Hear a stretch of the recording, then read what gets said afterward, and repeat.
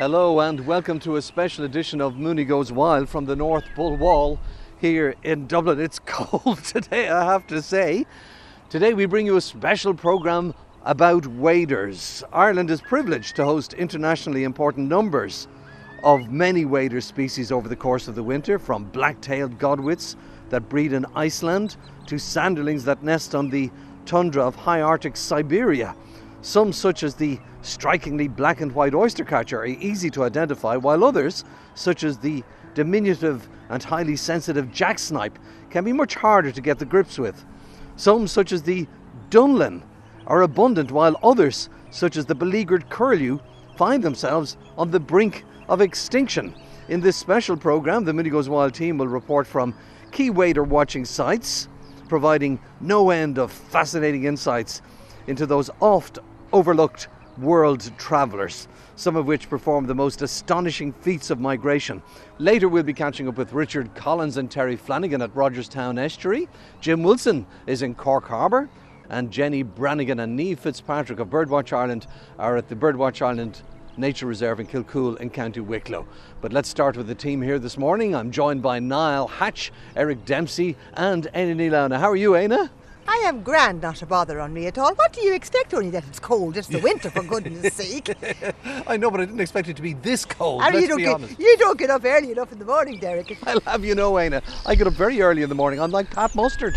I wouldn't be comparing yourself to him if I were you. Eric, let's turn to you. You love this part of the world, and you love waders. God, yeah, the North Bull Island. I'm a north sider, Derek. This is where I cut my teeth, looking at birds and looking at the wonderful world of waders. And I remember years ago when I just had binoculars looking out at these blobs out on the mud flats. And then in 1978 I got a lovely Kowa TSN-1 angled telescope. It was the thing at the time. And I remember putting that on a tripod, and suddenly those blobs became godwits and redshanks and golden plovers.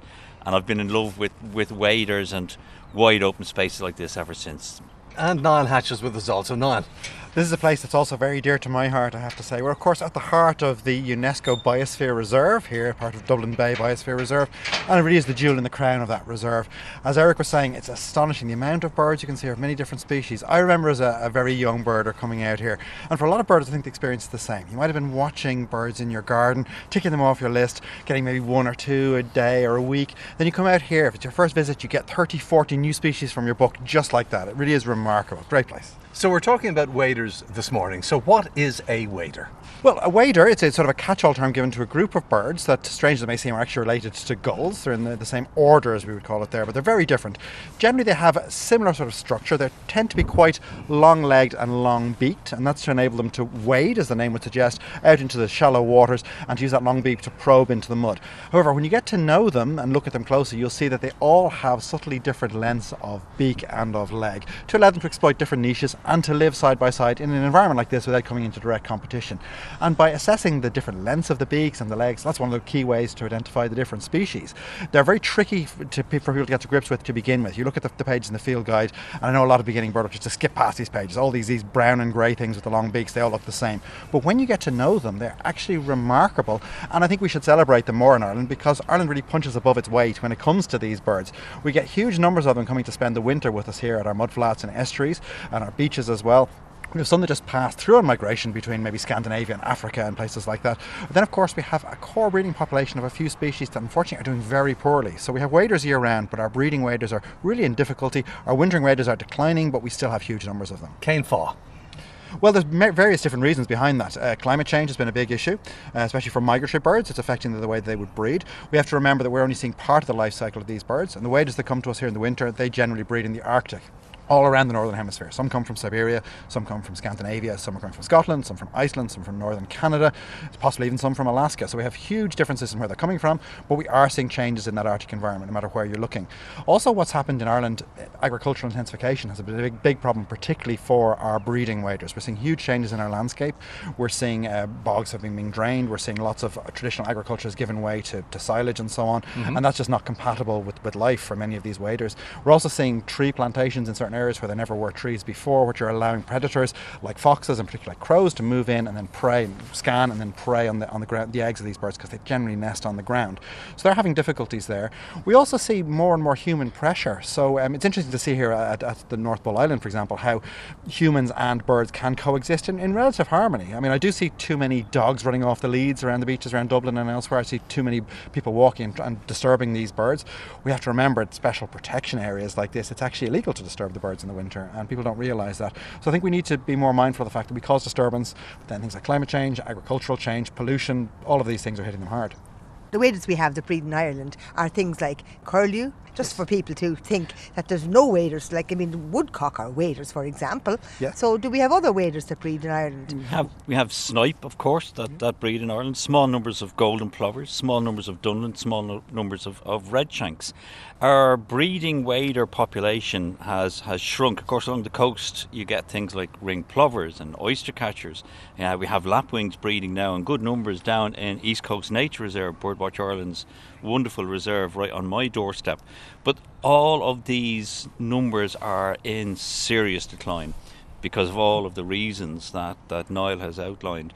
And the problem is that when you talk to people about curlews, you say, well, the curlew population is really declined. And then they come out to the Bull Island and they say 300 or 400 curlews. They're saying, these guys are just talking nonsense. The curlews we have aren't necessarily Irish curlews. No, they're tweeting in Swedish. That's the point, yeah. These are Northern European, these yeah. are Scottish birds. And this is the interesting thing about waders, because, on a single mudflat you could have birds from Siberia, from Alaska, from Northern Europe, all feeding side by side. And they can give a false impression that waders are doing well. Whereas right across the whole scale of species in Europe, waders are declining right across the board. I want to ask something that I've always been thinking. I mean, we see these great flocks of sanderlings or dunlin or something like that.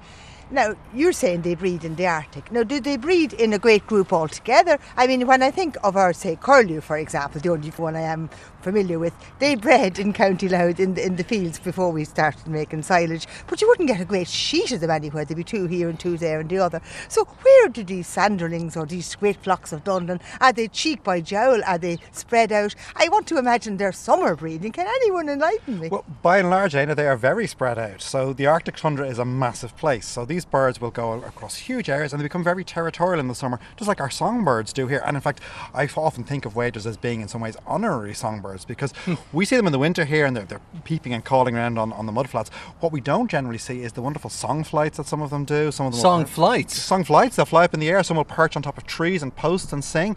We'll see that a little bit with our redshanks. Occasionally you'll get some black-tailed godwits and around with snipe, anybody who has bogs nearby them, you hear the snipes going wicka wicka wicka wicka wicka wicka, and they give that call, followed then by the display flights where the outer tail feathers are stiff and they drop through the air going brrrr, like a goat. Yeah. Bleating. So that's a display flight of a snipe, and that's a sound that we're not hearing as often. And the curlew, the cry of the curlew and the way Sally O'Brien might look at you, that was part and parcel of the sound of a countryside in summer. Absolutely, and that's a sound that most people have never heard nowadays, and I think that's really tragic. As a kid, that was the sound of the Wicklow Mountains to me, and no longer. They don't breed there anymore. But I was going back to, I mean, we all kind of have a hazy remember or some bare knowledge of it. But who's up in the Arctic looking at these thousands and thousands of sanderlings or dunlin? That's the thing I'm trying to imagine. Have you been there in the summertime for the breeding season? I have actually. I've been up in the very far north of Sweden and in Norway and parts of northern Russia as well, and you do see huge numbers of birds there. So I remember once being in northern Siberia and seeing loads of breeding wood sandpipers. Their chicks just running across the roads, coming into the town. Had to pick some of them up and take them off a busy road once, and that's a bird that, wood sandpipers are a rare visitor to Ireland, so it was a dream to see these there. I'm used to seeing them in the distance through a telescope, maybe at the edge of a little pool. There they were perched in trees at the side of the road. They were standing on the fence post, they're standing on the lamppost singing away. And it was a whole different side to their lives. Another thing with those waders too, a lot of them, when you look at the field guides here and you see them on the mudflat, I think they're very beautiful birds, but they're subtly beautiful. A lot of them are mostly brown and or grey. Many of them though in the summer they take on bright reds and spangled speckled appearance, which looks really gorgeous, but of course that camouflages them in the Arctic tundra with all the heather and all the different berries and flowers that you'd find there. So they're supremely adapted to their lives. Some of them are the longest distance migrants, among the longest distance migrants in the world, and they are absolutely phenomenal. I think they deserve a lot more respect. There was a recent record set for bar-tailed godwit. a bird left Alaska and they had it radio tagged and they were able to follow it, and it flew non-stop for over 12 days. Non-stop. Some amount of body reserves. Yeah, the body going. reserves, it was estimated to have lost 65% of its body weight. So it had put on a lot of weight, it shrunk its organs, it had, fat reserves, and flew almost non-stop for over 12 days. Now, I often say that if I was ever going to write a diet book, how to lose weight, it'd be 2 pages. Page 1, if you want to lose weight. Second page, migrate. Yeah. Because that is how they can lose this weight. So they stack on the weight, they take this long distance flight, and then start feeding again as if nothing happened. These birds have done incredible journeys, some of them. We think of swallows, for example, as being migrants, true migrants, but when you actually think some of the journeys these birds are capable of making, and Niall is right, when summer plumage comes, they just transform into golden and into orange and into reds and into speckled colours. They're just absolutely incredible. And of course that is because they're grey out here in the mudflat, so that they're camouflaged against the grey mudflat. But up in the Arctic tundra in summer, all that rich orange, they sit into the tundra. Well, I have to say that I think our ones are very colourful. If you think of the oyster catcher there, it's very easy to identify the beautiful black and white, the orange bill and the orange legs, and then the shanks, with the red shank with its red legs, and you can see it clearly despite the camouflage, Eric. Yeah. Now, the other thing I want to ask you is this business of them standing on one leg. Now, I mean, it says in the books that this is because it keeps them warm, but if that were the case, and maybe it is, and maybe I stand corrected, why are they not then ever so often putting down that leg and putting up the other leg to keep the other leg warm? And why doesn't the first leg freeze? I don't believe that. Is that true? Come on, convince me. Why are they standing on one leg? It's partially true, yes. It is to conserve heat, and part of it is having that other leg tucked up inside the feathers on their belly to keep that one warm, and they will alternate between their legs. You'll often see the flocks as well all facing the same direction when they're doing that, and that's to minimise their profile against the wind. So they want to have as little wind facing onto their bodies as possible to conserve as much heat as they can.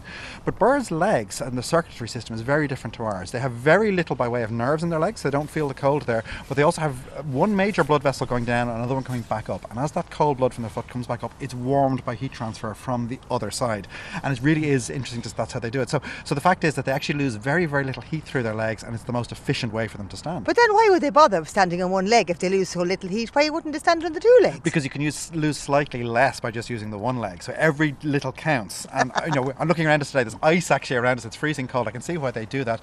But of course for these birds this is relatively warm. They can survive very cold temperatures provided they have access to unfrozen places where they can find food. That's why in cold weather like this we get reports in Birdwatch Ireland of birds like snipe and oyster catchers, lapwings, even curlews turning up in people's gardens. Woodcock is another species, yeah. Because it's just that the few degrees warmer, and they're not coming to your bird table, they wouldn't even know what that food was, but they're finding that the lawns a little bit warmer, they can still probe in and find earthworms and food like that at a time when some of the estuaries become frozen over. Obviously it's tidal as well. It's very rare that we have a condition, pretty much never actually, that the sea would freeze here in Ireland. In parts of Russia I've seen it where the sea does freeze, and then the waders, you could see why they would leave those areas, why they wouldn't stay for the winter. We always talk about the birds going south for the winter. We should remember that for millions of birds, this part of Europe is south for the winter. We get millions of birds coming to us here in Ireland particularly, and many of those are waders. And as you see Europe getting gripped by colder and colder weather, and this has happened like during those big freezes 2010, 2011, we had enormously cold weather sweeping across Europe. More and more waders came into Ireland, and many of them were sort of very undernourished. They couldn't gain access to food in Europe. They moved into Britain, they moved across Britain, couldn't get food, and when they landed here many of them were dying, literally dying of starvation because they couldn't gain access to food because it was so cold. Even the mudflats were frozen in Europe at that stage. So when we get really cold weather in Europe, we begin to see more and more waders sweeping westward, and of course they're hoping that we have the lovely temperate climate, and hopefully when they get here they are able to feed. Well, let's talk about when is the best time to actually observe waders. Where we are now and the time of day it is as we record this special programme. This is not live, in case you were wondering. It's some 2 hours or so after high tide, and as Aina said to me the other day, well, as soon as the tide comes in, it's on its way out again. It clicks its heels and off it goes. And the mudflats are completely exposed now, which is fantastic. All the birds are out there feeding, so a great time to see them. And we have the sun behind us. Yeah, that which is low perfect, December, January sun shining across the mudflats, lighting everything up. And I mean, if we'd freeze and fog, we'd hear and see nothing.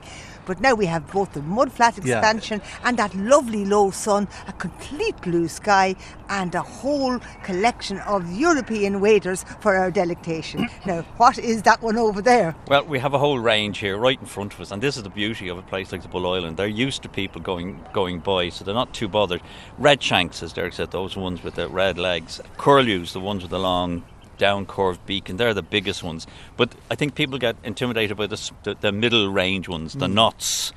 Dunlin, we have ring plovers here, there's some golden plovers, some grey plovers, we have black-tailed godwits, some bar-tailed godwits as well as turnstones, and we have turnstones feeding just along the rocks. Let's start with a turnstone, because it's good to give a list, but it's also important to learn a little bit about each individual. So a turnstone, what is a turnstone, what does it look like, and how does it get its name? Well, it gets its name because it turns over stones, and if you can imagine as a kid when you wanted to see creepy crawlies, you flicked over a stone and there was creepy crawlies there. So a turnstone, it's related to plovers, so it's a small little bird, very cryptically camouflaged. It's browns and white underneath, brown up above, and bright orange legs. But they have a very distinctive beak. It's quite straight with a little curve at the bottom, slight upturn. Yeah. And what it does is it uses that upturn as a lever. Gets in under stones, under seaweed, flicks it over, and feeds on the insects that are under these stones. And it's a very common bird along the coast. In fact, it's a common bird right across the world. I've seen them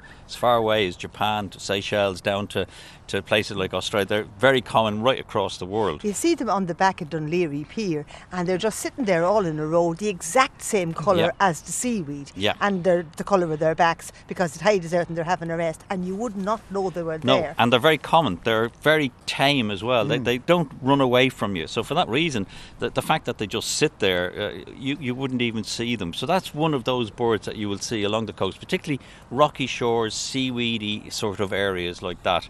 Then we have the ring plovers. They're on the beaches and they're on the shore. They have small birds, brown up above, white below, but they have a very distinctive black ring around their neck.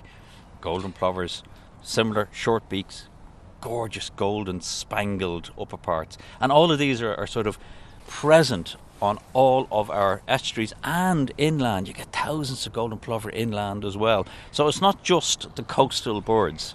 It's wonderful though when you see them flying in a flock and they're all going one way, and then suddenly they turn and wheel, and as you were saying, one colour above, the other below, and when they all turn together and the white bellies are all exposed and the sun is shining on them, sometimes I nearly wish I was an artist instead of a scientist. The thing is just and then they turn again and it's all gone. It's magnificent to see that. Isn't it? And the golden plover that Eric mentioned there, that's the prime bird that does that. Others do it as well, but they form these big, it almost looks like a starling murmuration. It's that spectacular. And there's good reason for that too, because when you get big concentrations of wading birds here, you get predators that come to feed on them. So just earlier I was scanning with my binoculars and I saw a peregrine falcon sitting on one of the fence posts here. You'll get merlin here as well. They also prey on waders in the winter. So when you have a big flock together like this, it's safety in numbers really.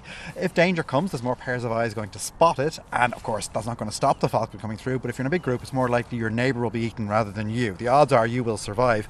But then of course in these big flocks they'll twist and turn. They often have white patches in their wings too that flash on and off when they flap. It's to disorientate these predators, so it's very hard for that falcon to zoom in or pick one individual bird and hone in on it. So that's really what's going on, and that's why they do it. Safety in numbers. I'm looking at an oyster catcher now, and it really does stand out amongst all the birds out there. It's quite a large bird, relatively speaking, but you can see that black and white body and that bright orange bill. Big long orange bill, and they probe into the mud with that orange bill, and they're a very striking bird. But you'll find those also on the fields around cities. They're becoming quite common on football pitches, and it's very interesting that oyster catcher is their name, but they don't really eat oysters in Ireland.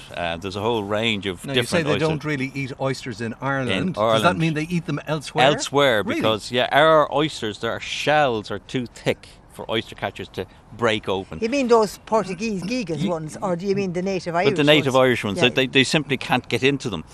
Whereas in other parts of the world, different oyster catchers, the shells are slightly different. The oysters are different species. So our lot eat mussels? They're mussels and all of cockles. And there's two ways for a bird to break open a shell, Derek.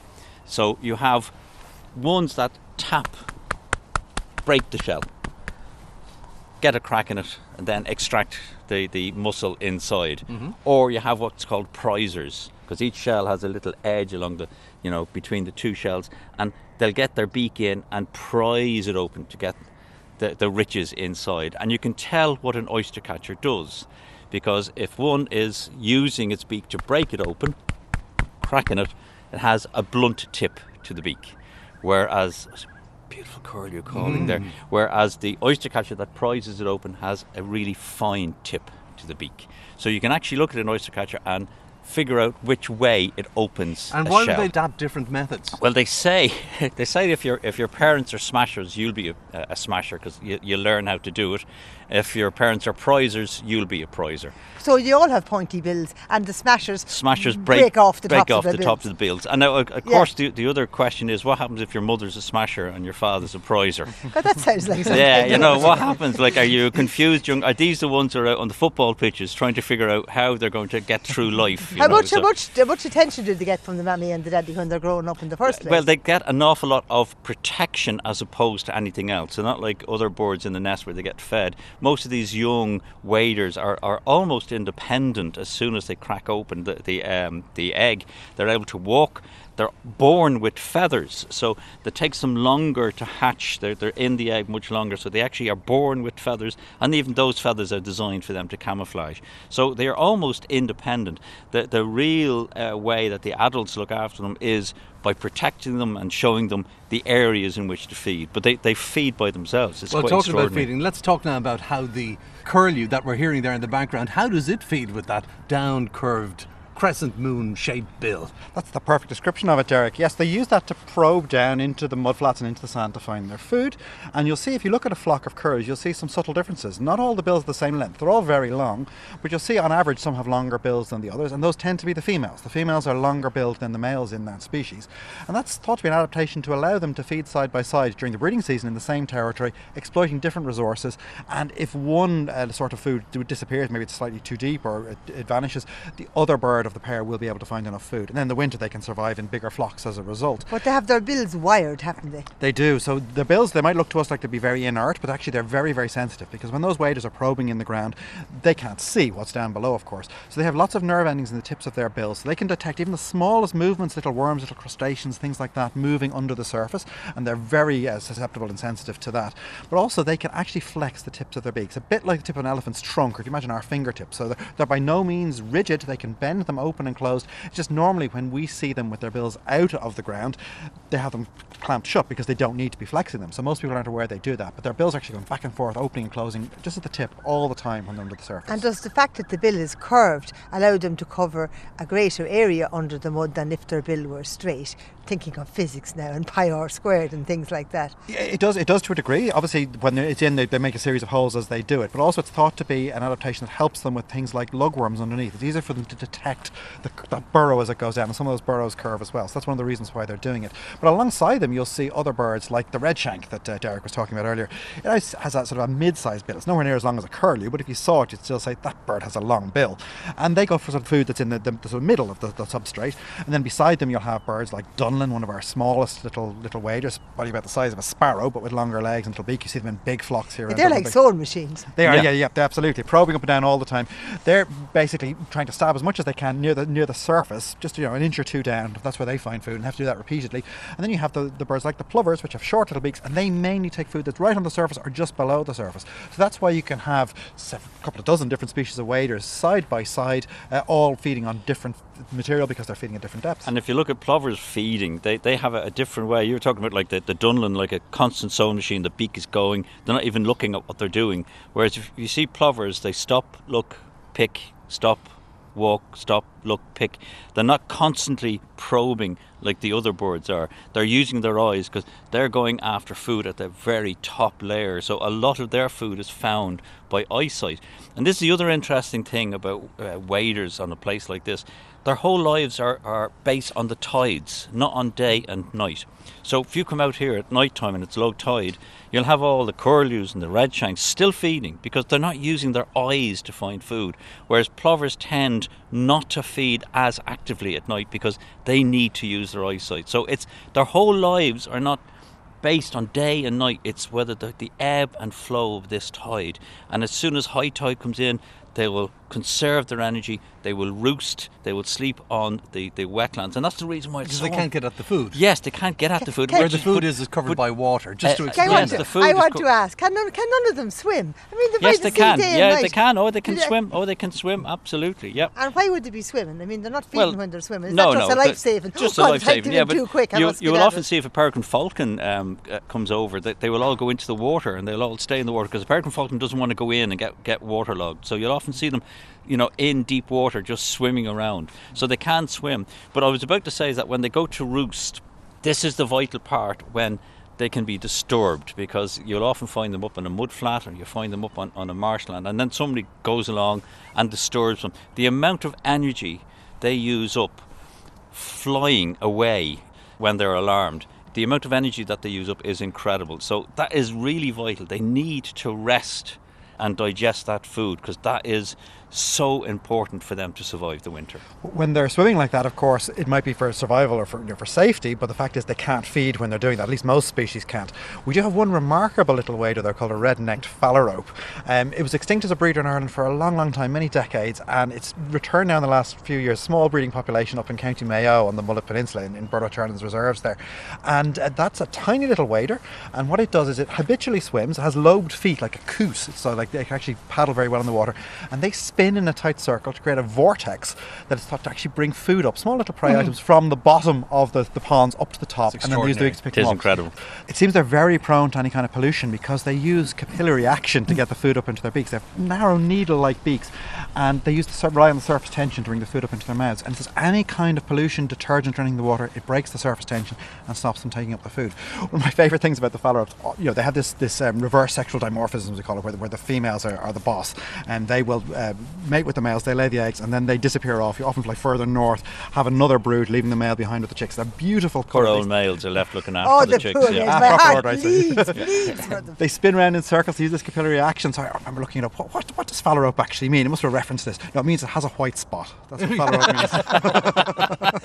means. Men make up these stupid names sometimes. People are intimidated about going out to identify waders. Go, oh God, where am I going to Birds start? generally, to be honest Yeah, with you. but the great thing about waders is they feed side by side. Yes. If you're going to look for warblers, these little things are dotting around, or if you're looking at seabirds You don't that know are how big flying they are. past, But I mean, you can see the but big curly you can and the actually small go one. out. Yeah. You can actually set yourself up.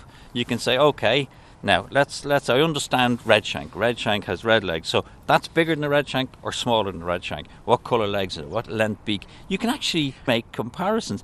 Once you have birds that do that, the identification becomes fairly straightforward. Don't be intimidated by them. The other great thing is that they stay there. I mean, they're there for ages. I mean, if you go into a wood or something, you look at the thing in the tree, and then you It's look moving at the around and you and look it's up gone, and it's yeah. gone. Yeah. But I mean, these are all there walking up Yeah, and down so like a it's- catwalk, so you can see It's really them. easy. It actually, once you tune into them, they are very, very, very easy. And a good pair of binoculars, even a telescope, they make all the difference, don't they? Yeah, a telescope just opens up the whole world. I mean, I think that's where I started from.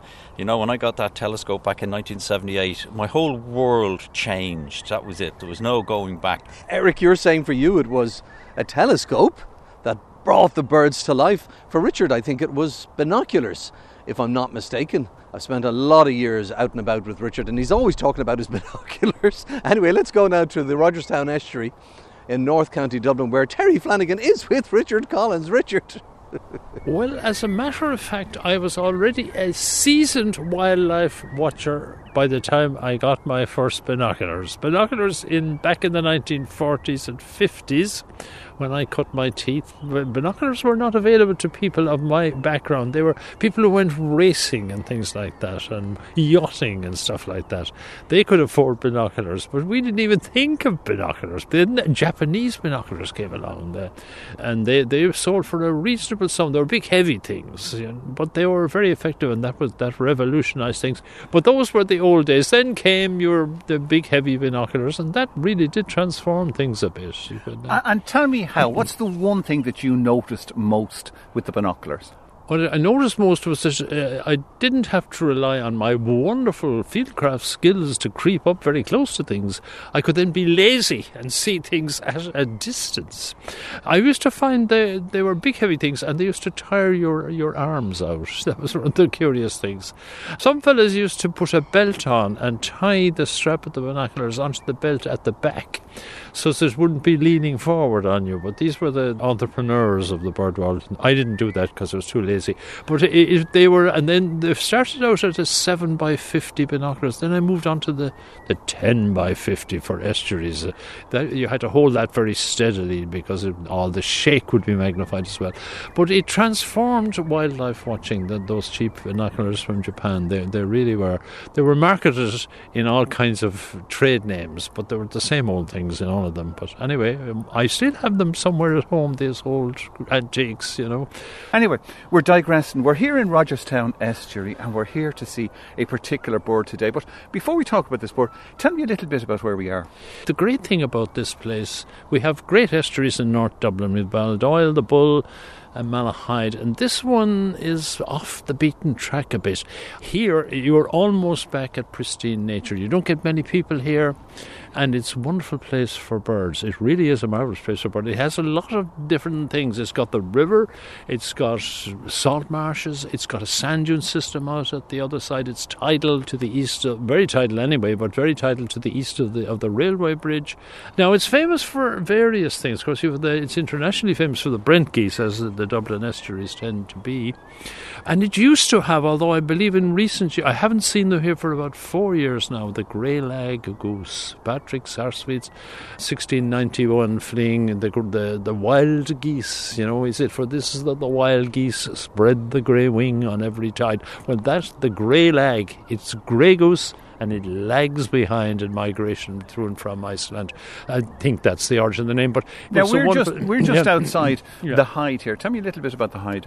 Well, the Hyde is called after Frank McManus, and he was a great naturalist and birdman, and he died a few years ago, unfortunately, and they call the Hyde after him. And he was one of the driving forces in the local branch of Birdwatch Ireland. Fitting tribute to Frank that they call him, and it's up on stilts. Well, let's go in. Yep. It's weathered very well in the few years it's here, I must say. And they run it very well. They open it on weekends, Saturdays and Sundays, and they manage to make sure that nobody vandalises and that kind of thing. And you must sign the book. Right, well, where's the book? We signed the book first. The book. You must sign the book here now. Okay. Absolutely. You have to. Now, there we've signed the book. Right, yeah. We're going to sit down. Look out there now, Terry. That's wonderful mud flat and the river flowing down to the middle of it. Good light just now, so you can see lots of things. Now, the first thing I see out there are teal. Yes, teal. Lovely little teal. Europe's smallest duck. It's a great place for teal, great place for widgeon. And it's a good place for mallard, of course. You used to get pintail. I don't see them so much nowadays, but it has quite a range. And shelduck, of course. You know, there's about 6 species of duck occur here now. Well, the shelduck are beautiful. It's such a big bird too. Beautiful, so colourful. Beautiful, gorgeous bird. There's a special bird we've come to see here today, and I can actually see it because it's on the far side. It's the little egret. Oh yes, the little egret. It's kind of out of place, isn't it? You know, there's some birds that kind of don't really look right for Ireland. I would think the pheasant, for instance, doesn't look the part. Pheasant, you know, what's he doing here, all dressed up and this kind of thing? You have to be brown and dull, you know, the plain people of Ireland and the plain birds of Ireland, you know. But the pheasants, of course, are an introduction, which is why they're like that. But another one that's a bit like that is the little egret. The first one, I think, was around the 1940s. It's a very adventurous, entrepreneurial bird. It has moved up from Africa into France. It's in the Camargue way back, spread up through France, came to Ireland. I remember the first time I saw one in Ireland, and that's many years ago now. But then in 1996 or thereabout, 12 of them bred in Youghal. Everybody said, oh, this bird, the first cold winter will wipe it out because they're very vulnerable to the cold. But they were wrong. It's now in every county on the coast, and it's now inland in Ireland as well, in various places. It has been very successful, but it doesn't look Right. No, it's all a heron, this really. gleaming white bird. It's a heron, but Yeah. it's a white heron. A pure white thing, you think, oh, I'm in the Serengeti or someplace, Now, when I look out at white birds, the first thing I think, that's a disadvantage, because every now and again we come across albino, say, blackbirds Indeed, yeah. and pheasants, but they don't do well because they stand out. What Yeah. about this guy here? Because we can see him so clearly, Yeah. whereas the heron, he Yeah. can blend in. Is it an advantage or a disadvantage being all white? There's several advantages of being white. First of all, you don't have to manufacture pigment. White is the colour of feathers. You don't have to add colour to them to stay white. But so there's a slight advantage in terms of energy conservation in that.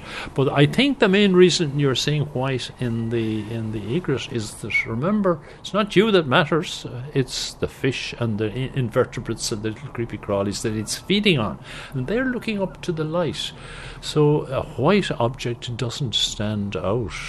It's an interesting thing now. They're a heron, and you have the heron and you have the little egret, and they compete a bit. You would have thought, at least they eat the same things: frogs and tadpoles and creepy crawlies and Small fish and small fish, anything that comes by. But they have a different hunting method. The heron is an ambush predator. It tends to stay perfectly still, and a fish looking up, or a little frog, or a creepy crawly and looking up, will not think anything odd about a brown thing or a grey thing above. But in the case of the little egret, it's more a pursuit predator. It's a stalker, and it's a different strategy.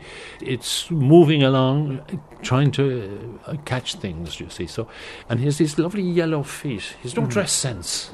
Totally Black legs and yellow feet.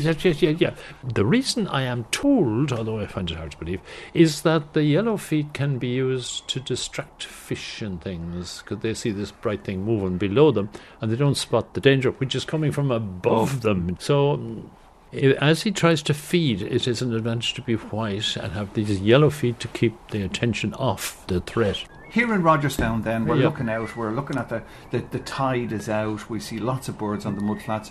Is it a good habitat for little egrets? It's a good habitat for any type of... It's not a wader, although it wades. It's a long-legged marsh bird, really, you would say. But it's excellent because as the tide comes in, particularly, or recedes, creepy crawlies, little invertebrates in the mud and so on, these come to the fore. So it's excellent. They can go along the edges and watch out for things and target them, do you see? It could go into these salt marshes and these water meadows and things as well. So it's a good place, very good, and it's nutrient rich. So there's a great profusion of alga, and then the creatures that live off the alga, little invertebrates. So for today, all we're seeing here on Rogerstown Estuary is the little egret. Yes. But hopefully in the future we'll see all the other egrets here too. Anyway, Derek, it's time to hand back to you on the Bull Island. Thank you, Terry. And Richard, let's go now to Birdwatch Ireland's Nature Reserve in County Wicklow, Kilcool to be precise, where Jenny Brannigan is standing by with Niamh Fitzpatrick to tell us all about iWebs. Jenny. Thank you, Derek. Yes, I'm here today on Kilcool Beach with Niamh Fitzgerald, who's the national organiser of the Irish Wetland Bird Survey. And it's beautiful here. It's a huge, big, great expanse. Yeah, it's a fantastic location because it's got a great mix of habitats. You know, we have the coast, so on the sea you'll see a lot. You might see some waders feeding, and you'll see a lot of cormorants and things flying by. And then just across the railway line, we have big, expansive fields and kind of mud flats, which is great feeding grounds and roosting grounds. So here today we have curlew and a couple of hooper swans and some grey-lag geese and Greenland white-fronted geese. So it offers a great selection of habitats and a great selection of species. Can you tell us now more about the Irish Wetland Bird Survey, and what does the data show then regarding declines in the wader population? Yeah, so the Irish Wetland Bird Survey, it's a really important monitoring scheme. It's funded by the National Parks and Wildlife Service and coordinated by the iWebs office in Birdwatch Ireland. And it's a really amazing survey because a lot of human effort goes into it. There's over 400 volunteers take part every year, in addition to National Parks and Birdwatch Ireland staff. So it's an amazing feat to get all the wetlands across the country covered each winter from September through to March. And NPWS funds the survey because we are legally obliged to make sure we know how our wetlands are faring and how the water birds that use those wetlands are doing. And this is important partly because we share them with so many other countries, along the East Atlantic Flyway. Every 5 years or so we do an analysis to see what the numbers are telling us, and our most recent analysis showed that there are huge declines. So in waterbird numbers overall there was a 40% decline since the survey started in 94-95, but waders in particular have taken the biggest hit. They've shown the largest declines, and we lost 100,000 individual birds during that time, and there's been really big declines in some of the much loved species like knot and obviously curlew, so it's really devastating to see those kind of declines. And that monitoring is of international importance as well then? Yes, absolutely. As I mentioned, these water birds, they come from the Arctic breeding grounds, but the populations don't just arrive in Ireland. They also go to different countries right along the East Atlantic Flyway, so right into Europe and down to Africa. And so it's important that we share our part in the responsibility for those populations, and that we know we are doing our best to protect those. So if any site here holds 1% or more of the international flyway population, it's considered an internationally important site. And this, it's really important to make sure we do our part in sustaining those populations. If you're confident in identifying water birds and own a telescope, we would love to hear from you. That might be a nice project for 2023 if anyone's looking for a resolution. So Birdwatch Ireland are always in need of new bird counters. If you would like to help monitor your local water birds and you have a telescope, please visit rte.ie/Mooney for more details on how you can get involved. Back to you, Derek. Thanks, Jenny. Let's go now to Cork Harbour, to Harper's Island Nature Reserve, and say hello to Jim Wilson. Yes, Derek, I'm here in Harper's Island wetlands. And I'm not alone. I'm with ecologist Tom Gettings, and today we're going to talk about widgeon. Before we start though, people might wonder, if you don't know already, where Harper's Island is. We're sandwiched between the N25, which is the main road from Cork down to Midleton and beyond, and on the other side we've got the railway line, the Cork-Midleton railway line. And the best way to get to it is if you get to what we now call the Dunkettle interchange, since all the new roads opened, you head east and you take the exit at Little Island, and you drive along then the same direction on the old Cork Road, and you will come to the entrance on your right, just beyond the beautiful village of Glounthaune. But as I said, we're here today to talk about widgeon. Tom, can you describe for the listeners, what is a widgeon? Widgeon is a type of dabbling duck, which means it often feeds by swimming in the water and ducking its head down underneath the water, so it doesn't dive, unlike birds like tufted ducks and pochards. It feeds from the water surface, and the male is quite an attractive bird, generally quite greyish bird with a red head and a kind of we call it a yellow stripe or creamy stripe on the front on its forehead. Female, like most ducks, is a drabber browner bird. What sort of size are we looking at? So they would be smaller than the mallard.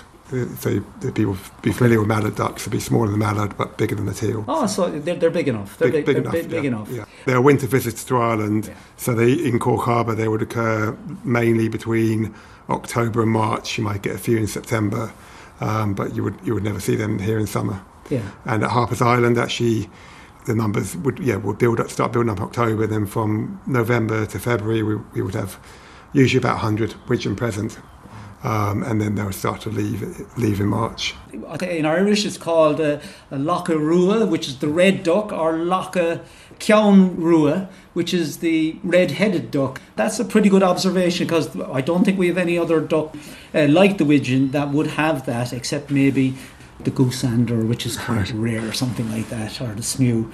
But listen, Tom, thanks a million for your time. And I think anybody that wants to see widgeon, get to an estuary during the winter months. All around the country they're found in most Irish estuaries actually. You'll find populations of widgeon, and happy bird watching.